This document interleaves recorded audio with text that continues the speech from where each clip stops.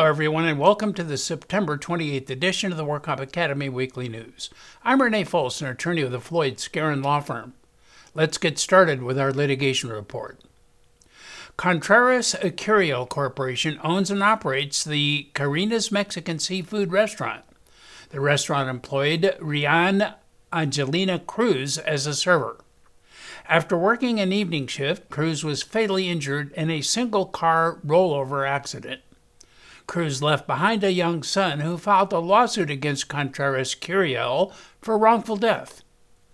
He alleged Cruz became grossly intoxicated during her shift at the restaurant based on its practice of allowing and encouraging servers to drink alcohol with restaurant customers. Contreras Curiel moved for summary judgment on the grounds that the claims were barred by the workers' compensation exclusivity. But the trial court denied the motion. However, the Court of Appeal granted the petition for a writ of mandate in the unpublished case of Contreras Curiel Corporation versus Superior Court and directed the trial court to vacate its order denying the motion and enter an order granting it. Workers' compensation exclusivity is founded on a presumed compensation bargain, pursuant to which the employer assumes liability for industrial, personal injury, or death without regard to fault, in exchange for limitations on the amount of that liability. Exclusivity will not apply where an employer engages in conduct that is outside its proper role as an employer, or that has a questionable relationship to the worker's employment. Such conduct includes certain intentional torts and criminal acts, as well as causes of action whose motive element violates fundamental public policies of the state. The evidence here, viewed in the light most favorable to her son, shows that Contreras Curiel allowed and encouraged its servers to consume alcohol with customers during their shifts. While this conduct may have been reckless and appears to violate state alcoholic beverage regulations, it is akin to other conduct that creates or exacerbates workplace hazards. It is not the type of intentional tort or criminal act that removes an employer's conduct from the scope of workers' compensation exclusivity. Nor do the claims incorporate a motive element that violates a fundamental public policy of the state, such as racial or gender discrimination. And a California federal court ruled that exclusive remedy applies to a COVID-19 tort action. This illustrative case of Brooks versus CoreCivic of Tennessee arises in the employment context and asks whether the workplace conditions inside a detention facility were so unsafe and unhealthy that the plaintiff, Erica Brooks, who had no reasonable alternative except to resign, resulting in her wrongful constructive termination from her employment.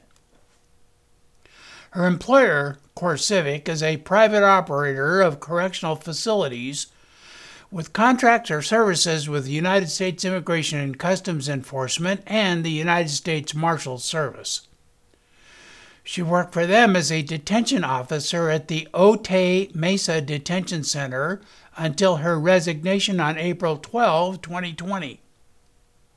She alleges that her employer failed to adequately respond to the COVID-19 pandemic and lists several examples, and claims these allegations support her lawsuit for wrongful constructive termination, as well as claims for negligent supervision and intentional infliction of emotional distress.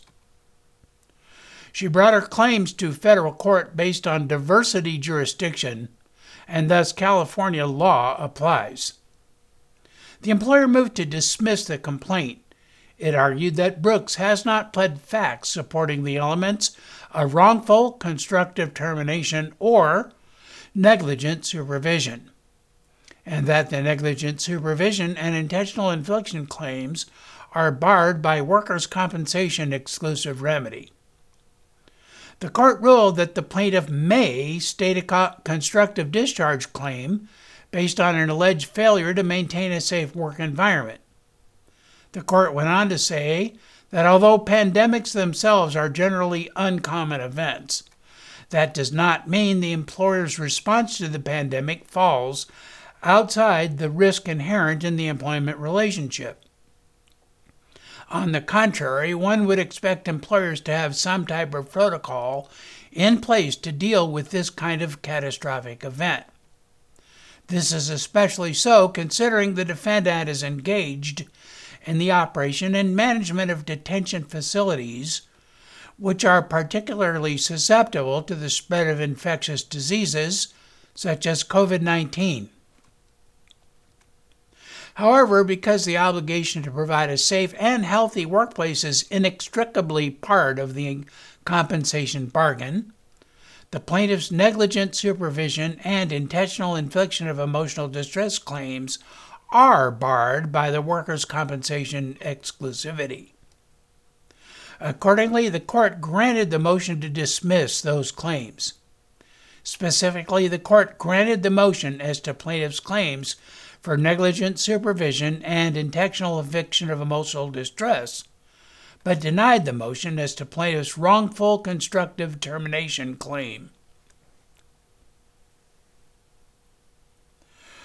Pharmaceutical company Gilead Sciences, based in Foster City, California, has agreed to pay $97 million to resolve claims that it violated the False Claims Act by illegally using a foundation, Caring Voice Coalition, as a conduit to pay the Medicare copays for its own drug, Letairis. The anti-kickback statute prohibits pharmaceutical companies from offering or paying directly or indirectly any remuneration, which includes money or any other thing of value, to induce Medicare patients to purchase the company's drugs. The government alleged that Gilead used Caring Voice Coalition as a conduit to pay the copay obligations of thousands of Medicare patients taking Letairis, which is approved to treat pulmonary arterial hypertension. Gilead routinely obtained data from Caring Voice Coalition detailing how many Letairis patients CVC had assisted, how much CVC had spent on those patients, and how much CVC expected to spend on those patients in the future. Gilead then used this information to budget for future payments to Caring Voice Coalition to cover the copays of patients taking Letairis, but not of patients taking other manufacturers' similar drugs. To date, the Department of Justice has collected over $1 billion from 11 pharmaceutical companies: United Therapeutics, Pfizer, Acetylon, Jazz, Lundbeck, Accellion, Astellas, Amgen, Sanofi, Novartis, and Gilead, that allegedly used third-party foundations as kickback vehicles. The department also has reached settlements with 4 foundations: Patient Access Network Foundation, Chronic Disease Fund, the Assistance Fund, and Patient Services Incorporated, and a pharmacy, Advanced Care Scripts Incorporated, that allegedly conspired or coordinated with pharmaceutical companies on these kickback schemes. And now our crime report. Earlier this month, the Beverly Hills Police Department discovered that criminals were fraudulently obtaining EDD benefits loaded onto EDD debit cards using stolen identities. The monetary value placed on the cards by EDD can be as high as $20,000, and cardholders are able to withdraw up to $1,000 per day per card. Perpetrators have traveled primarily from out of state to obtain these fraudulent EDD cards in California. The suspects often have numerous EDD cards in their possession with other people's identities, along with large amounts of cash. The fraudulent cards are used to lease short-term rentals, rent luxury vehicles, dine at restaurants, and purchase high-end merchandise in Beverly Hills. Beverly Hills police have found 87 people who are allegedly connected to EDD fraud and identity theft in just 2 weeks. Detectives recovered 181 fraudulent EDD cards with a value of over $3.6 million and also found $466,000 in a case and confiscated 7 handguns. Some of those fraudsters have turned informant, showing investigators just how easy it is to defraud the EDD. Some informants actually logged onto a computer and showed how easy it was to log onto the EDD. They were using names of deceased people, people who were incarcerated, using people who have businesses, and pretty much they're going into the computer and selecting the card. Many of those names and the associated personal information were simply purchased online. The Beverly Hills Police Department is working with the FBI and the Department of Labor due to the scope of this fraud. Those arrested did not have weapons on them and were booked for identity theft. However, since it is a non-violent offense, there is no bail due to coronavirus, so they were all released. Meanwhile, Riverside police detectives are investigating a new scam involving unemployment benefits that are fraudulently obtained when thieves apply for the assistance and then have the benefits mailed to unsuspecting victims' addresses. Innocent victims are completely oblivious to why the unemployment benefits are arriving in their mailboxes. In some cases, the scam has led to confrontations when the thieves go to the victims' homes to try and collect the benefits they claim belong to them. 23-year-old Lance Stephen Pasalic was arraigned on multiple felony counts of insurance fraud and grand theft after allegedly defrauding his insurer to receive over $8,600 in disability payments. The scheme could potentially have cost the insurer over $55,000 in claim expenses. Pasalic submitted a workers' comp claim for a slip and fall injury to his knee that he sustained while working for a land management company in Shasta County. At the time, he was working as a seasonal forestry technician responsible for conducting large surveys to prevent wildfires. His employer's workers' compensation insurer provided him with temporary total disability benefits and treatment to help him return to his job. The insurer instructed Pasalic that he was required to report any additional work or income he earned while receiving disability benefits. Investigators followed Pasalic and observed that he secretly resumed working as a forestry technician, but for a different company, and failed to disclose his resumption of forestry work to his last employer. By secretly working while receiving disability payments, Pasalic was able to simultaneously receive disability benefits and work income. 46-year-old Eduardo Medina Ruelas of Sanger was arraigned on multiple counts of felony insurance fraud after allegedly defrauding his employer and Risco Claims Management Company. Officials claim he collected $38,000 in workers' compensation insurance benefits and medical treatment he was not entitled to receive. Ruelas was injured when he was struck by a forklift in 2017 while working at Pitnam Family Farms. As a result of his injuries, Ruelas was placed on temporary disability and did not return to work. He continued with follow-up visits to the doctor, complaining of severe and widespread pain throughout his entire back and most of his body. When it was recommended that he return to work on light duty, Ruelas claimed to be unable to work due to the persistent and severe pain. Ruelas was then caught on video visiting a casino, shopping, watering his lawn, and transferring a large piano keyboard from the trunk of his vehicle into another vehicle. The surveillance footage showed Ruelas participating in activities that contradicted his claims of injury and inability to work.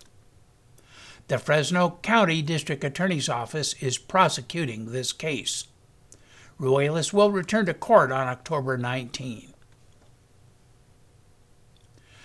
Two doctors, Suzanne Vergaux and Carl Lindblad, were sentenced in a San Diego federal court for participating in a healthcare fraud scheme that built TRICARE, the health care program that covers United States service members, out of tens of millions of dollars.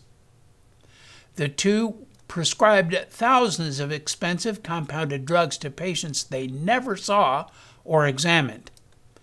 Dr. Vergaux and Dr. Lindblad were each sentenced to 24 and 28 months in custody, split between prison and home confinement. The conspiracy inflicted nearly $65 million in actual losses to TRICARE. The healthcare benefits program relied upon by millions of our military members and their families. As part of this conspiracy, a team of individuals worked to recruit and pay Marines, primarily from the San Diego area, and their dependents to obtain compounded medications that would be paid for by TRICARE. This information was sent to Choice MD, the Tennessee medical clinic that employed Dr. Vergaux and Lindblad. The two doctors then wrote prescriptions despite never having examined the patients. Once signed by the doctors, these prescriptions were not given to the straw beneficiaries. Instead, they were sent directly to particular pharmacies controlled by various co-conspirators, most often a small pharmacy, the Medicine Shop in Bountiful, Utah, which filled the prescriptions and mailed the drugs to the patients in California. Vergaux and Lindblad authorized nearly 7,000 prescriptions, for which their co-conspirators billed TRICARE nearly $90 million. Of this amount, over $65 million were for prescriptions written for straw TRICARE beneficiaries in the Southern District of California. The defendants Vergaux and Lindblad are the second and third defendants sentenced in the case. CFK Incorporated, the corporate owner of the Medicine Shop, was sentenced previously. A nurse practitioner, Candace Craven, previously pleaded guilty, as have the plaintiff recruiters, and all await sentencing. Jimmy and Ashley Collins, the owners of Choice MD, were charged by superseding indictments in June 2020, and their case remains pending. And in regulatory news, Cal OSHA has cited 6 Bay Area employers, including hospitals, skilled nursing facilities, and a police department, for failing to protect their employees from COVID-19. Proposed penalties range from $2,060 to $32,000. The employers were cited for not protecting workers from exposure to COVID-19 because they did not take steps to update their workplace safety plans to properly address hazards related to the virus. Cal OSHA claims the Santa Rosa Police Department failed to implement required screening and referral procedures for persons exhibiting COVID-19 symptoms, and failed to report to Cal OSHA multiple serious illnesses suffered by employees who contracted COVID-19. A department employee died from COVID-19 after being exposed by another employee who had exhibited signs and symptoms of COVID-19. Cal OSHA did not learn of the fatality until 2 weeks after the death. Cal OSHA also claims that the Gateway Care and Rehabilitation Center skilled nursing facility in Hayward exposed nurses and housekeeping workers to COVID when it failed to follow requirements for providing necessary personal protective equipment. Souder Bay Hospital's CPMC Davis campus did not ensure their healthcare workers in the administrative medical office and security guards in the emergency department wore respiratory protection. In one incident, a suspected COVID patient underwent a medical procedure in the operating room while medical staff did not have N95 masks or other proper protection. Cal OSHA inspectors allege that the Santa Clara Valley Medical Center's hospital on South Bascom failed to provide effective training for its employees. And the Santa Clara Valley Medical Center on North Jackson Avenue was also cited for failing to provide clear communication to their healthcare workers who were deployed to 2 skilled nursing facilities. The workers were exposed to COVID suspect and confirmed patients at the Ridge Post-Acute and Canyon Springs Post-Acute facilities. Neither of the skilled nursing facilities trained the deployed healthcare workers. Cal OSHA has created guidance for many industries in multiple languages, including videos, daily checklists, and detailed guidelines on how to protect workers from the virus. According to the latest tally by the California Workers' Compensation Institute, the number of independent medical reviews used to resolve California workers' compensation medical disputes fell sharply in the first half of 2020. IMR took effect for all claims in 2013. Thus, the CWCI began monitoring IMR activity in 2014. In its latest review, the Institute tallied more than 70,000 IMR decision letters issued in the first half of 2020, compared to slightly more than 85,000 letters issued in the first 6 months of 2019. This was a 17.6% decline. While IMR volume was down, a review of IMR outcomes in the first half of this year noted little change. After reviewing the medical records and other information provided to support a disputed treatment request, IMR doctors upheld the UR physician's modification or denial of the service in 88.8% of the IMRs in the first half of this year, compared to 88.2% uphold rate from 2019.